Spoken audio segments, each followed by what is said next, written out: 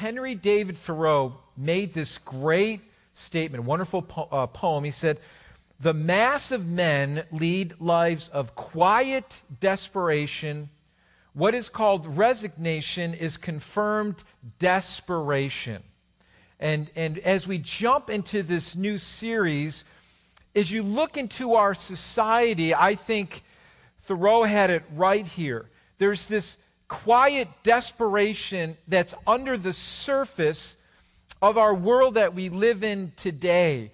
We've got a society we live in America that the standard that we have, the standard for living, is so high compared to the rest of the world.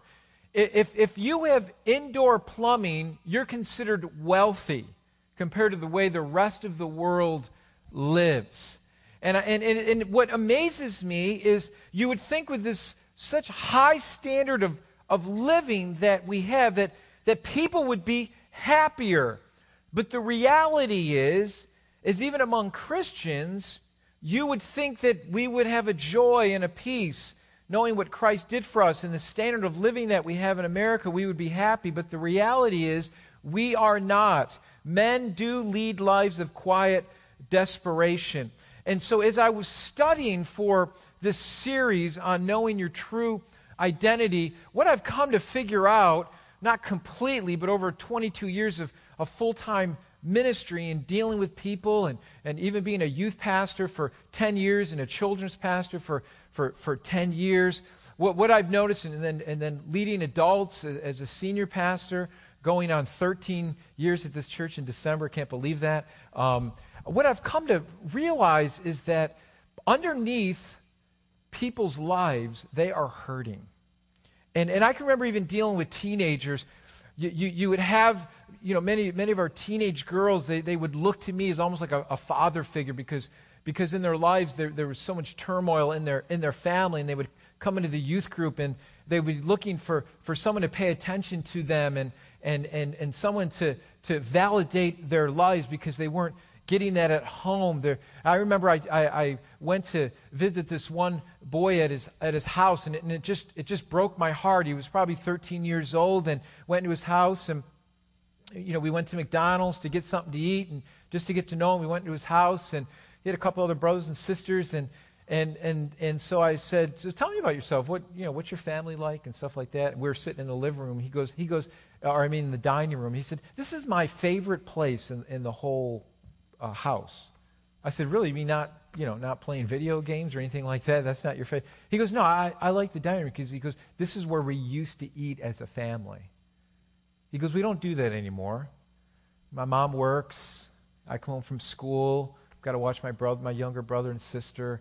She gets home late. I've got to fix them a meal. And before my parents split up," he goes, "this is where we used to eat, in the dining room." And I'll tell you, I walked out of that house, and that kid, there's a life of quiet desperation, trying to find his identity. Who is he? Trying to find the encouragement. I'm not blaming the parents or anything else. I know we go through struggles in life and blah, blah, blah, but you could just see he wanted that to talk. It wasn't the video games. He wanted companionship. He wanted to have that relationship that was lacking.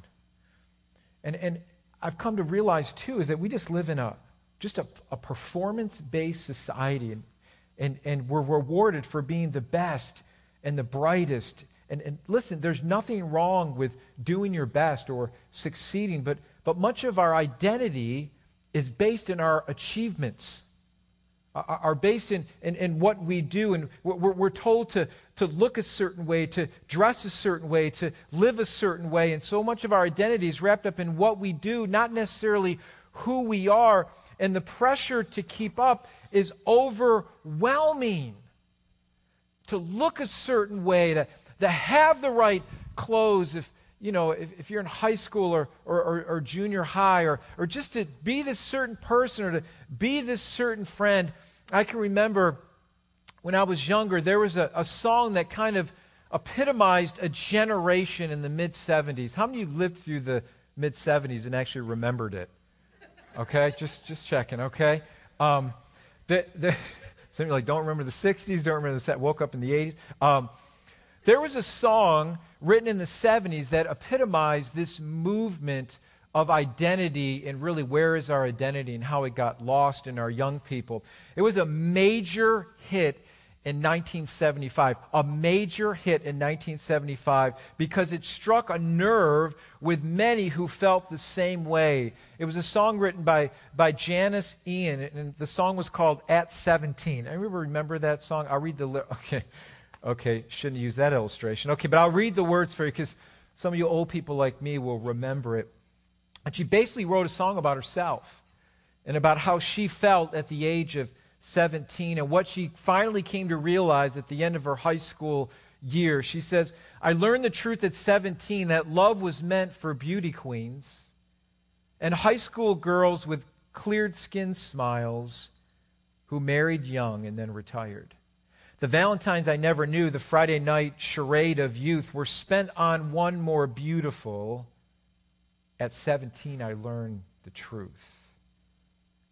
Brown-eyed girl in hand-me-downs, whose name I could never pronounce, said, pity, please, the one who serves, the only one who gets what they deserve. The rich realized, and they get what they want.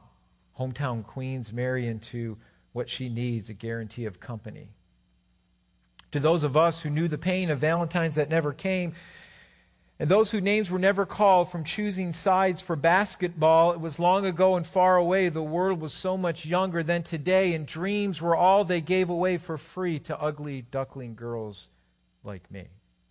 We played the game, and when we dared to cheat ourselves at solitaire, inventing lovers on the phone, repeating others' lives unknown, they'd call and say, come dance with me, and murmur vague obscenities at ugly duckling girls like me at 17. That song was a major, major hit in 1975. And for this major reason, it was an identity crisis. Who are we? Who is it meant for? Is it only meant for the popular and those that have it all together? But then what you would realize is when you would scratch under the surface to many of these lives, they were hurting just like anybody else. And they were trying to find their identity and what they could become and how people could like them for what they saw on the outside. But as you began to scratch underneath the surface, they were hurting just like anyone else.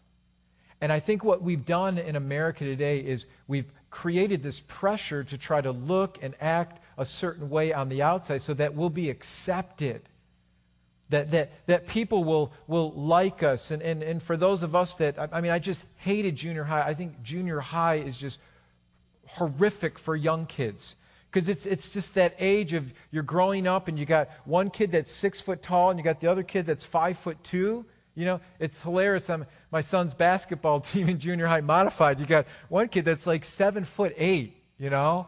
Then you got this other kid that's like 4'2", and you're like, they're the same age. You know, they all grow at different times. But in junior high, it's crazy, and you're trying to fit in, and it's very difficult, and the pressure and the bullying that goes on. But meanwhile, when you scratch under the surface, what's really going on? So what's going on in our world today? Well, statistically, we can look at what's going on, and I just want to share some of these because I think they speak about what's going on today. And it speaks about what we really value and where we need to be careful in our world today. The results are really shocking. And so as I did some research on here, I was just shocked by some of this about what we really value. Here are some statistics. They say that the divorce rate are 40% higher in marriages where the spouse is a workaholic. 83% of working professionals use their smartphone or mobile device to check their email after work hours. And this one really shocked me. 98% of the U.S.'s $793 billion debt is made up of credit card debt. 40% of Americans admit that they live beyond their means. There's something that's driving us to achieve this American dream that's driving us into debt. And I think it's not just let's work harder, or we have to achieve these things, or having a home or having a car are necessarily bad things. But the problem is, what's driving those things? And I think it's a need for identity and to fit in. Let me just give you some statistics about self-image, about ourselves. The pressure to fit in is so overwhelming. To be a certain person, that self-image, we're obsessed with our image and getting into shape, and you can't watch the TV without all the infomercials and all the different exercising machines. I don't know how many more ab machines we could make. You know, how many different ways can you do? When I was a kid, you just got on the ground, you did a sit-up. That was it. Remember in gym class? You just did a sit-up. Get down. Then you had that stinky old gym teacher standing over you with bad breath and yellow teeth screaming at you, do more sit-ups. Remember those days? I mean, that was it. Now you've got the ab cruncher and the, whatever, the hydraulic, crazy, make your abs like a washboard in 5 minutes. You know what I mean? Just spend $19.95 and you can do that. It's just crazy. Here are some statistics that deal with our self-image. They say 8 out of 10 people in the U.S. suffer from an eating disorder. 90% are women. A third of teenage males feel pressure to have sex. 160,000 kids stay home from school every day because they are afraid of bullying. 40 million people in the U.S. will experience anxiety disorders this year. The pressure to be a certain kind of person is overwhelming. And don't think that let me just say that as a parent, okay, I'm just being open with you. Don't think that the bullying is reserved to some jock who's picking on a little kid. One of my children are in advanced studies. The bullying goes right on in those classes too. If you're not the smartest kid in the class, they'll let you know it. Just saying, something to pray about, okay? We think, oh, it's that big mean kid. No, it's not. Happen in any class. It's brutal. The pressure to be a certain kind of person, depending on your family background, bad examples, what was done to us, can form a belief system about ourselves that can be very, very dangerous. So we live with this kind of fear. This is what can happen in our lives. We live with the fear that I'll never measure up. It's that performance trap. We were taught to succeed at all costs. Thus, we never want to disappoint anyone. We may say things out of fear like, God doesn't really care about me. Why? Because I'm a worthless person, not able to be loved. I am unlovable. I will always be a failure, and I always will be, because we compare ourselves with other people and we never seem to measure up. So we put all this pressure on ourselves to be this perfect person. If we say things like, if people really knew my life, they wouldn't like me. I'm damaged goods. I've made too many mistakes in my life.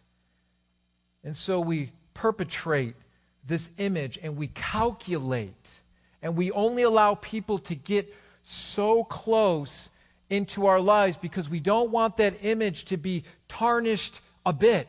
So we create this image that we just want people to know about us just enough so that we can create this image and this identity so that people can say, oh, that person is really nice because we've created this wonderful image. But if they really knew my life, if I really shared what goes on in my life and some of the struggles I have, I'm afraid people won't like me then. I'll get shunned.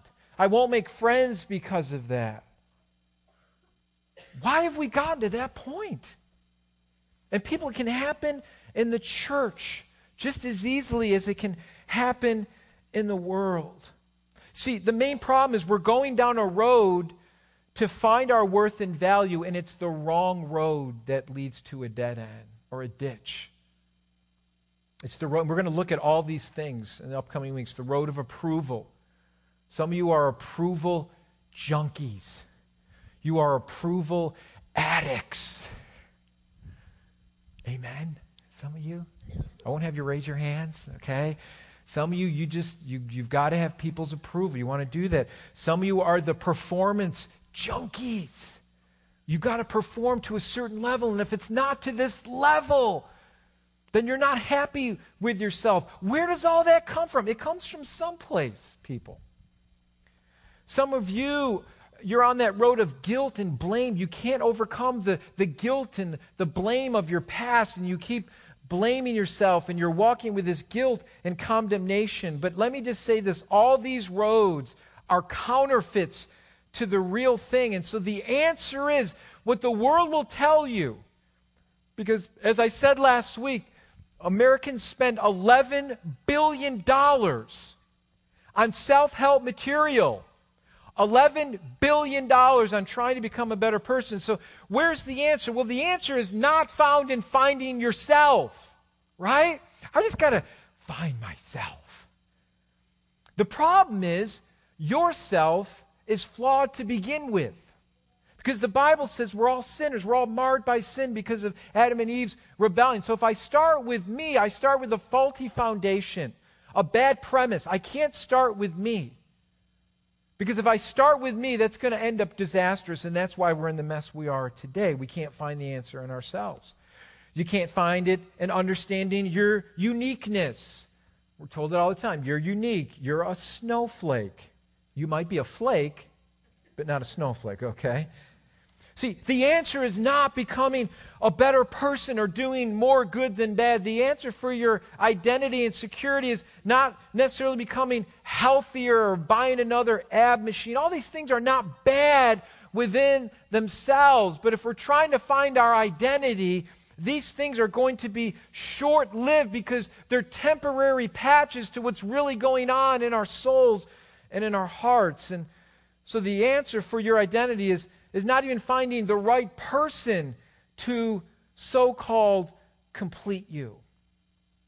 And so the scripture that will be the basis for our identity series is going to be found in 2 Corinthians. And in order to do this, we must start with Christ. And I love what the Apostle Paul brings out here. And I want to read this passage for you. And let's see what Paul says here. And I want you to notice something. He uses one word over and over and over again, talking about his new life in Christ. Now remember the Apostle Paul. He was the Pharisee of the Pharisees. If you're going to look at somebody that just had a very unique, perfect life, it was the Apostle Paul. I mean, if you're going to look at somebody that was religious, the Apostle Paul. If you're going to look at somebody that lived by the strict code of the religious law, it was Paul. If you're going to look at somebody that persecuted Christians, that were bringing this new type of teaching about Jesus Christ being the Savior, it was Paul who persecuted them. I mean, he lived his life with zeal. He was the epitome of someone who tried to live his life through religion and being perfect through the religious standard and the law and legalism. But I want you to see Paul's new life here in Christ stripped him of all those things that he once identified with, that once held him to high esteem in his community and his culture. He was stripped of all those things when he came to Jesus Christ. Let's read that in 2 Corinthians 5:14 through 17. It says, either way, Christ's love does what? Controls us. That's interesting use of words. He says, since we believe that Christ died for all, we also believe that we have all died to our old life. He died for everyone so that those who receive his new life will no longer live for themselves. Instead, they will live for Christ, who died and was raised for them. So we have stopped evaluating others from a human point of view. At one time, we thought of Christ merely from a human point of view. How differently we know him now! Exclamation point. This means that everyone who belongs to Christ has become a new person. Underline that in your notes. Become a new person. The old life is gone. A new life has begun. Now, I want you to see something there. Paul, over and over and over again, says our identity must be found in death. In order to find our identity, it must be found in death. There must be a death. How many times does Paul use this word died? He uses it quite often in these verses. And what Paul is saying is we need to die to ourselves, our desires, in order to find ourselves. It's not that we need to find ourselves in order to find ourselves. He goes, we need to actually die to ourselves in order to find ourselves in Christ. And so what he does here is he goes on, as he writes the Philippians, and he talks about this new life, this new identity. Listen, I want to hammer this into your hearts, people. Listen to me, because the diet of Christian evangelical teaching today, the gospel message that's being taught in many churches today, and this is what I want to guard you from as your pastor, because I just love you. I love you as your pastor, and I want to guard you and shepherd you from some of this bad teaching that's floating around the American churches today. Listen, Christ didn't come to just improve your life. Jesus didn't come to tweak your life and just make it better. Because I think in America, we're so privileged to have so many things before us that it just seems to me that the normal gospel message of Jesus dying for your sins isn't good enough for us today. We got to throw in a little bit more. Hey, if you come to Christ, He's going to make your life better. He's going to make your life better now. He's going to give you all these things. He's going to bless you. Now, listen, He does. He blesses us with so many spiritual things through His grace. It's unbelievable, right? Amen? We're products of His grace. But I think physically and materially, we get caught up in this thing that He's going to bless me with all these things. And then when things don't go our way and we go through struggles and trials, we're like, well, where's Jesus now? So realize that Jesus just didn't come to tweak your life, to take what was already there and make it better. You see, my problem when I came to Christ is, in my life, the way I was looking at my life is I was relatively a good kid. That's the way I looked at my life. Now, my sin stunk just like everybody else's sin. I was a sinner, headed to hell like the worst drug addict or prostitute or murderer or anybody else in that category. I was on the same road they were on. But I looked at my life through my righteous standard, like Paul's going to talk about right here in Philippians, that I thought, well, because I didn't do certain things, I didn't get drunk, I didn't have sex before marriage, all this stuff, I say, okay, I didn't do all this stuff, so that must mean I'm okay. So for me, I was like, well, why do I need Jesus? Because I'm already okay. It wasn't until someone presented the gospel message that said, Barton, you're not okay. You're a sinner like everyone else that needs a Savior. Because once I compared my life to Jesus and realized how perfect He was, I fell flat on my face. Because my works were nothing compared to what Jesus did and what He did for me. And I fell on His grace. And I cried out to Jesus to save my soul, that I realized He came for sinners.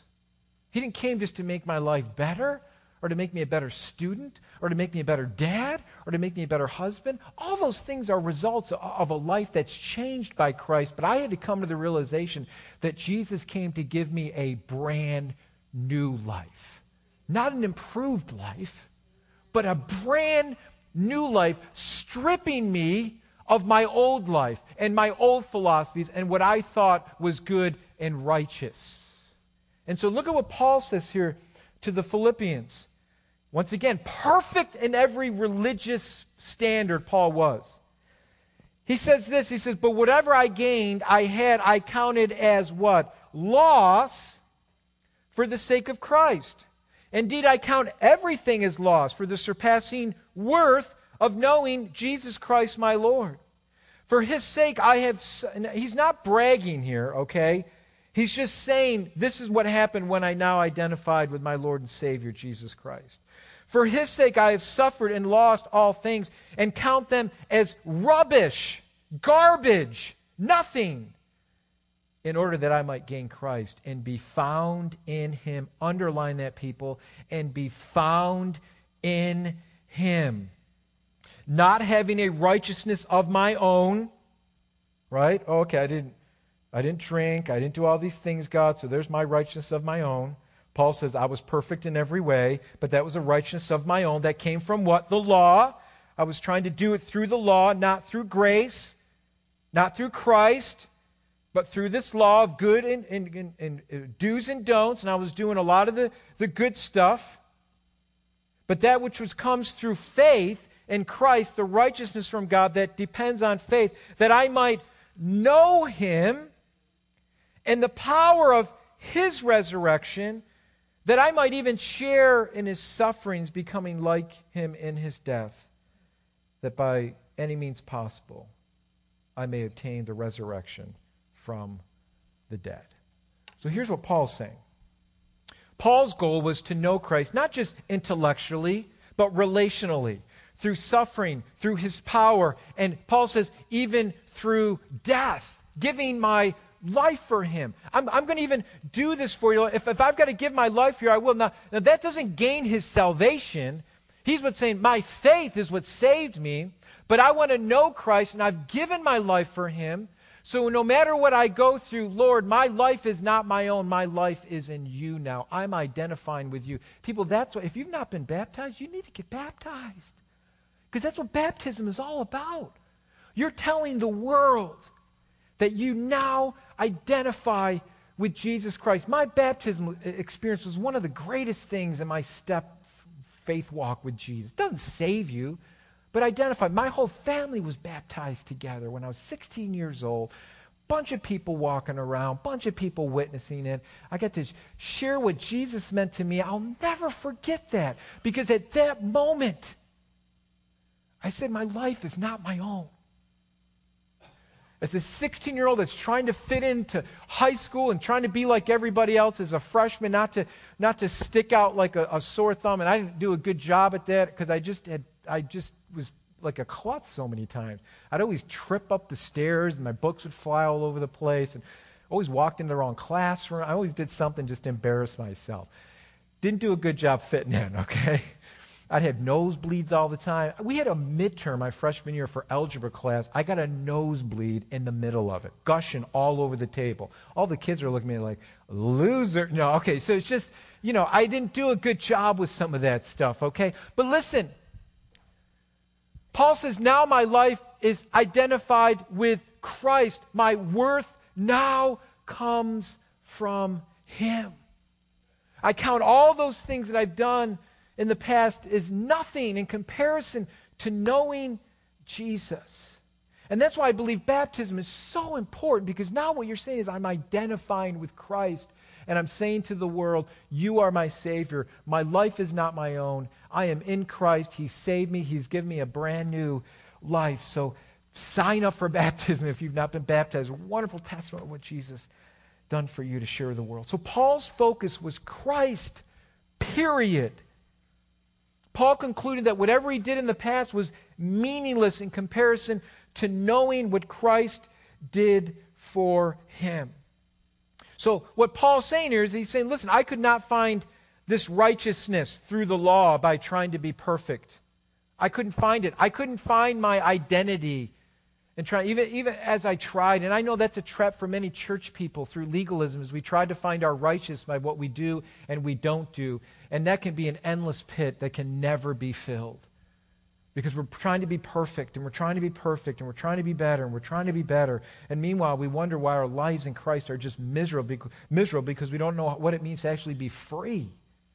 So he couldn't find this righteousness through the law or trying to be perfect. But Paul tried to find his identity and worth through his efforts. And it failed. And it failed in comparison to his life in Jesus Christ. So here's the issue. Here's the problem. When we look to ourselves to find our worth, we will always fall short for this very reason. We will look to worldly things to make us feel better about ourselves. We'll always look to worldly things, and you can call those worldly things idols. We will look to fake idol substitutes to make ourselves better. And here are the idols that we can set up in our lives if we're not careful. Our sports can be our idols. I want to be the best at my sport. Or your hobby can be an idol. I want to do great at this hobby or whatever it is. I want to get all A's, which none of these things are bad in themselves, but if we set those things up in our lives, and those are the primary things that bring us identity, then those things can be become idols. A good thing, a thing that's okay, can actually become an idol and a stumbling block in our life. We can even create idols within our religious system. That I've created all these do's and don'ts that I must do and I must not do, and they become idols in my life because I begin to worship the law and my own standard of righteousness and not Jesus Christ. And then I begin to impose all those laws and legalistic laws on everybody else that they have to do. And it's an endless pit that can never be filled. So we can look to sports and hobbies, whatever it is, school. We may even look to our marriages. Our marriages can become idols. Our children can become idols. Our jobs can become idols because we look for those things to give us security and happiness, yet it is never complete, and they all fail in effort. And because we're trying to make ourselves feel better. If I just have the right kids, and if the kids make me look good, and we vicariously live through our kids, and they've got to be a certain way, they've got to look a certain way. And if you're in a Christian family, like, well, my kids can't embarrass me because they better do what's right, so it makes me look good. And I'm embarrassed if they make me look bad. That's an idol, people. That's an identity falsehood that you're trying to find identity through your kids to make you look good. Now, I know, I'm a parent. And somebody comes up to you and says, oh, your child is so wonderful. What have you done? What have you done? Let me just sit down and bask in your knowledge of wonderful parenthood. Please let me know. And how many know your head gets bigger and bigger? You're like, yeah, I'm pretty good. I've done a good job with my kids. Thank you. Yeah. You need me to teach a seminar? I'll teach a seminar. Yeah, I'll teach a seminar how to be good. You know, how many of you relate so much better when you hear someone share, whether it's parenting or their own life, when they share their mistakes and how they weren't perfect as parents and how they made mistakes? How many of you are just like, whew, good, I'm not the only one? Because how many know you can have a family, you can have one kid that just walks the tightrope, and then you got this, oh, like, where did this child come from? I don't know this. And then you say to your wife, your husband, they're from your side of the family. That's where they get their struggles from, right? See, so here's the problem. Where do we find the answer to our worth? Will it come from another self-help book? Will it come from hugging yourself or looking in the mirror and trying to convince yourself that you're good and you're special? Is that where it's going to come from? It's got to come from Christ. We have to identify with Christ. So this intro to these whole series of messages is going to be the springboard into how we find our identity in Christ and all these traps that we try to find that are meaningless to try to find our identity. So the answer comes, and we see it from Paul, is found in knowing the one who created us. Knowing the one that created us. So if you get anything out of this message, I want you to get this one point. Christ is the one who makes you worthy. Listen. Get this into your noggin, okay? Christ is the one who makes you worthy. Not your job, not your kids, because they're going to fail you at times, not your marriage, because your marriage is not always going to be perfect at times. Those things do not bring your worth. Your job does not bring your worth. Now, is it okay to be a good parent and try to strive to have good kids and discipline? I'm not saying any of those things are bad. We need to do that. We need to strive at your job to have to succeed and do your best. All those things are fine. I'm not saying don't do your best and just roll over and don't strive to do what's right. But listen, if you're striving after those things to bring your identity, what happens when those things fail? It will reveal what you really trust. Did you hear me? When those things fail, when there's a job loss, when your kid becomes rebellious, when your marriage isn't working out the way you thought it should, when all these things begin to fail, it will reveal what you really trust, what you're truly identifying with. and I just want to bring this illustration out, so just follow me here, okay? I brought a golf club in today. I was going to actually bring a golf club and try to hit it right down the center of the row, but Luke told me not to. Actually, Luke said he's in a perfect spot because he's right in the middle, because I've golfed with Luke, and I'm in the woods more than I'm on the fairway. Okay, anyways, we move on. It keeps me humble. Okay. If I were to take this golf club and I were to say, how much is this golf club worth? The worth of this golf, because it's just metal.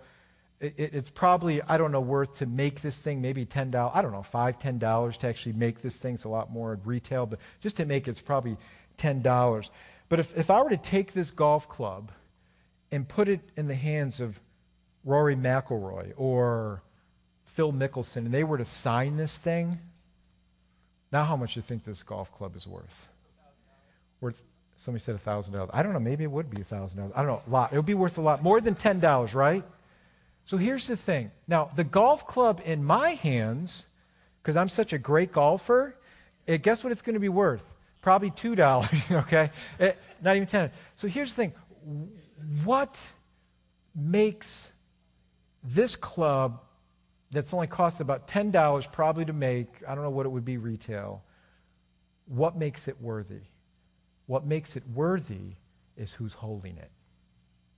It depends whose hands that this golf club is in. The minute this touches the hands of Phil Mickelson or Jack Nicklaus, all of a sudden the worth goes way up. This worthless golf club becomes worthy. What makes you worthy is not who you are, not how great your kids are, not whether or not you get straight A's in school, not whether or not you're the top in your field and your academia. That's not what gives you worth. Because those things within themselves cannot bring you your true identity. They fall flat. That's why people at the end of their lives, when they're laying on their deathbed, are not clinging on to their bowling trophies. Honey, bring me my bowling trophy. I got third place in 1946. Just made me feel so special. Can you bring my bowling trophy? Can you bring me my checkbook, honey? I just want to hug it and love it. Who comes around that bed? Family? Friends? Crying out to the Lord? See, what makes you worthy is that when you put your life in the hands of Christ, you are worthy because of what he's already done for you. Stop trying to please God by what you do, because he's not going to love you any more or any less. Listen, you get out of this place today and you're hungry and you're a little agitated and you want to eat and you lose your temper and you're like, oh man, I just sat in church today and pastor spoke on this whole thing and I lost my temper. Guess what? Jesus still loves you. Now, do you need to correct that? I'll slap you silly. Of course you need to correct that bad attitude, okay? But if you're trying to do it to gain God's favor by saying, oh, I'm a bad person, God doesn't love me anymore because he still loves you. The death he died on the cross is for your sins of yesterday, today, and the sins you're going to create tomorrow. He still loves you. His love for you is unconditional. What makes you worthy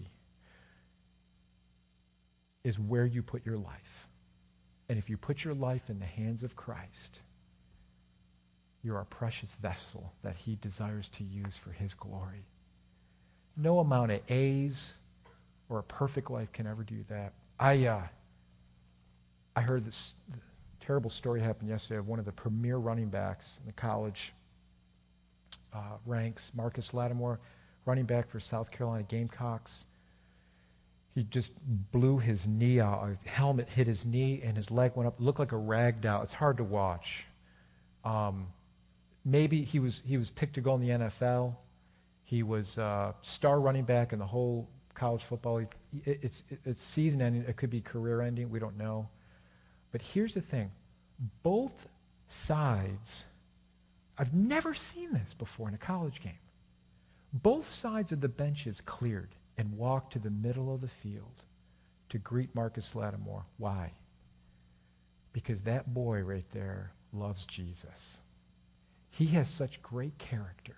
When he's made like one or two touchdowns in every game. You don't see him jumping around, hey, punching, look at me, and doing all this crazy stuff, and he doesn't do any of that. He just does what he's supposed to do, and this is what the coach said about him. She goes, Coach, what do you think is going to happen this week? He says, listen, I love what the coach said. Oh, it was so good. I got tears in my eyes watching because it was just so powerful. The coach said this. Spurrier said this about his running back.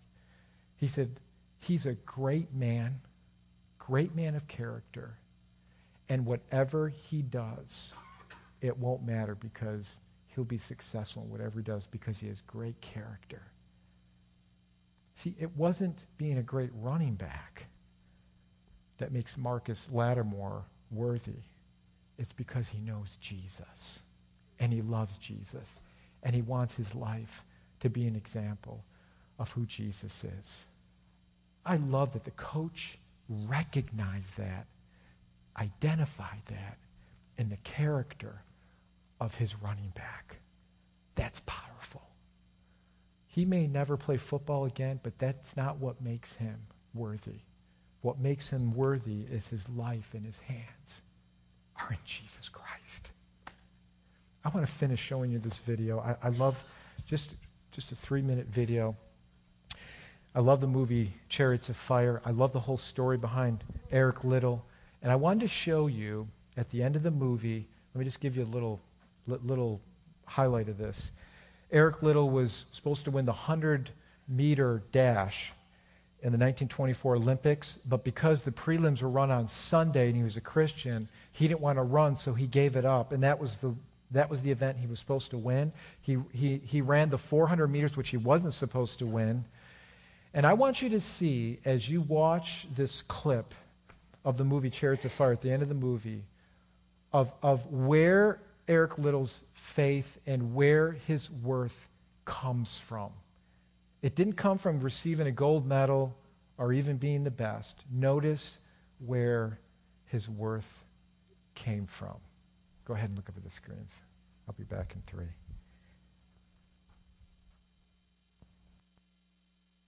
The final of 400 meters. Taylor, États-Unis. Numéro 278. Good luck. United States. Don't expect I'll see you till after the race.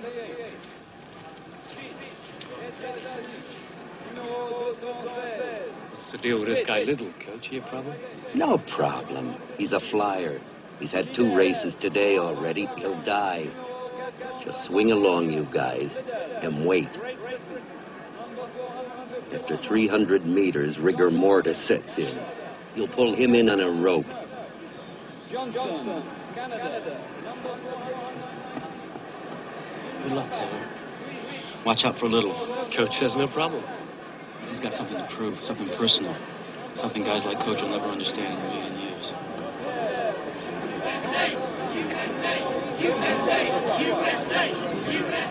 Jenny.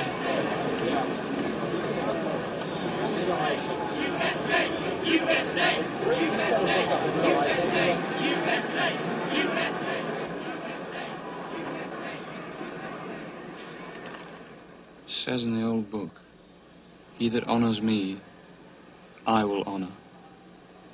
Good luck, Jackson Shores.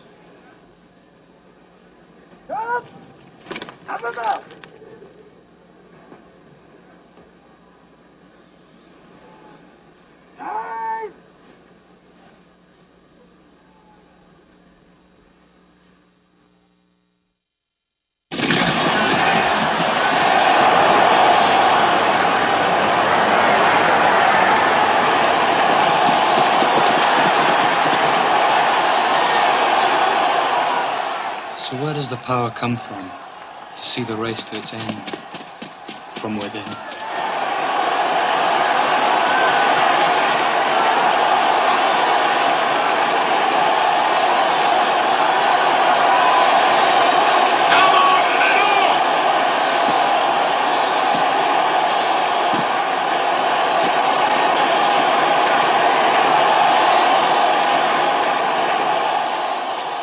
Jenny, I believe God made me for a purpose. But he also made me fast. And when I run, I feel his pleasure.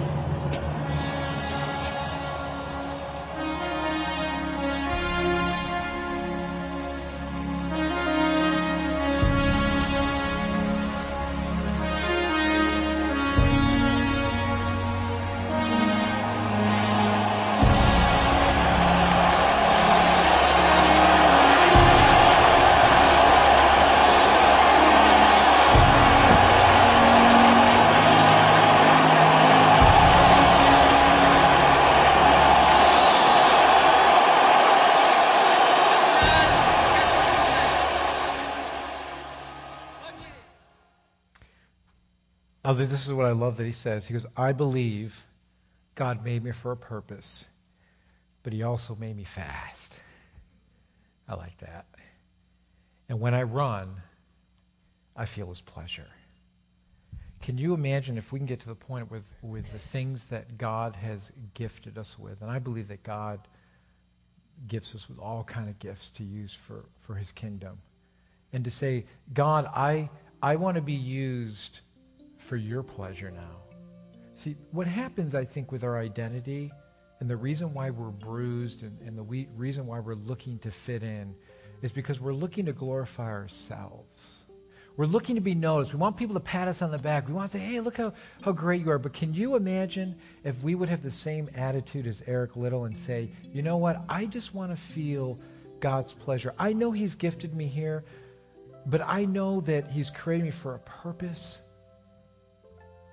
And I just want to feel his pleasure in what I do, that he takes pleasure in me when I glorify him in the things and the gifts that God has given me. Now, the identity for Eric wasn't in the gold medal or achieving first place or being the best in the world.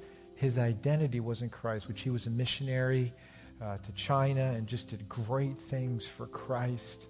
His identity was not in a piece of metal. His identity wasn't in a trophy. His identity was in Christ. And he could feel God's pleasure as he gave it to the Lord. And I want to pray for you today. There may be some of you here today and you're just like, man, Pastor, I've been struggling. I've been struggling with just identity and struggling looking at my life and things aren't going right.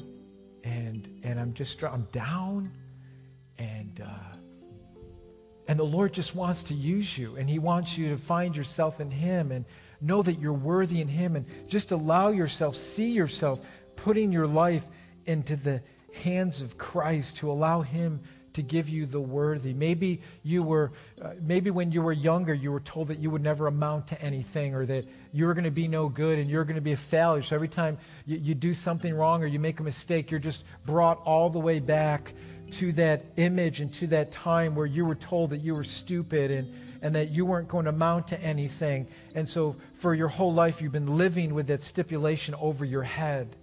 Jesus says, come to me. Find your worth in me. Who cares what those people say? I love you, and I gave my life for you. You come to me and find your worth in me, find your security in me, and allow my good favor to rest on you now. Don't go to the world and those false substitutes that are going to leave you empty and wanting more. Humble yourself before me. Allow me to lift you up. So, Lord, I pray right now for every heart that's here today, that you would just touch them, God. That you would speak to them your worth, that you would speak to them your love and what you did for them. Lord, take away all those things that we've clung on to that really don't bring us worth. And may we put our hands in the one who makes us worthy because he was perfect. And that we may walk in that freedom and joy knowing that Jesus loves me, that he gave his life for me, that I can walk in that freedom And I don't have to care what the world says anymore because I'm not trying to please them anymore. It's Christ. As Paul said, I want to know you. I want to know you in your death and resurrection. So we thank you, Lord. And I pray you touch every heart here today, that they would walk out of this place with a new security, with comfort knowing what Christ has done for them, and they can put their lives in his hands. Jesus' wonderful name. Jesus' wonderful name. Listen, we're gonna sing just a song in closing today, and just sing it unto the Lord. Make it your prayer. Listen, as you sit in his presence, listen, if you want to make a proclamation this morning to kind of end this whole thing, as you're sitting there, we begin to sing these words. If you want to stand and just say, Lord, I'm going to give my life to you in a new and afresh. And I want my life to be identified in you. And I'm making a stand by saying, Lord, I'm just putting my hands, or my life in your hands. That all the giftings and everything you've given me, Lord, I want to bring pleasure to you in my life. And just forgive me for following those false substitutes that just make me not worthy at all. And may I find my worth in you today. So as we begin to sing this, if you want to stand, it's just a proclamation of saying, God, I'm just here for you, Jesus, and I'm giving you my life anew and afresh. You do with my life what you feel fit, God, because I'm giving it to you now, anew and afresh. Thank you for making all things new. Amen? So let's do that. Let's just sing this in closing today, and let's just worship the Lord. Thank you. God bless you. Thank you, Lord. Thank you, Lord.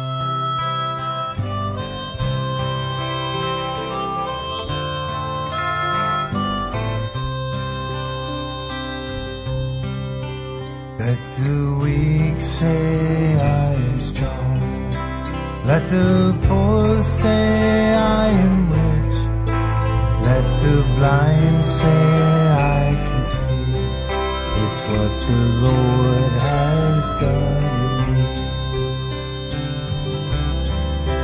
Let the weak say I am strong.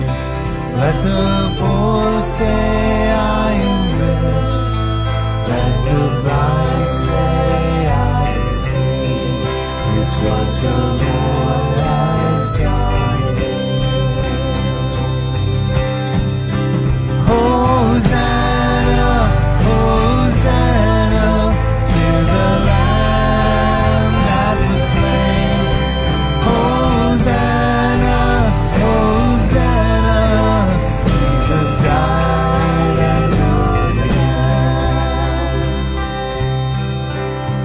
The river I will wade, there my sins are washed away. On the heavens mercy streams of the Savior's love for me. I will rise from waters deep into the saving arms of God. I will sing salvation songs. Jesus Christ has set me free. Hosanna, Hosanna to the Lamb that was slain. Hosanna, Hosanna, Jesus died and rose again. Hosanna, Hosanna to the Lamb that was slain. Hosanna, Hosanna, Jesus died and rose again. Let the weak say I am strong. Let the poor say I am rich. Let the blind say I can see.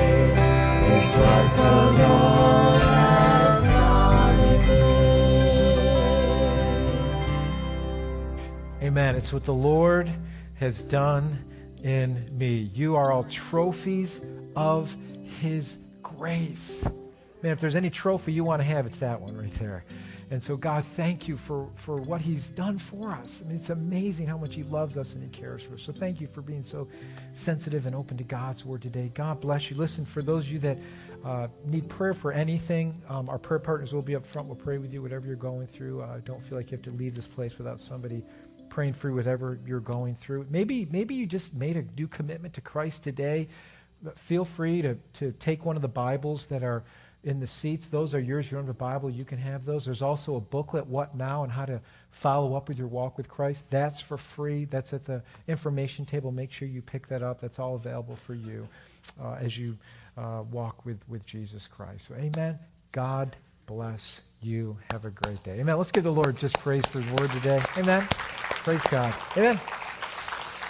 God bless you guys. Love you. Have a great day. Don't know how it is you looked at me and saw the person that I could be.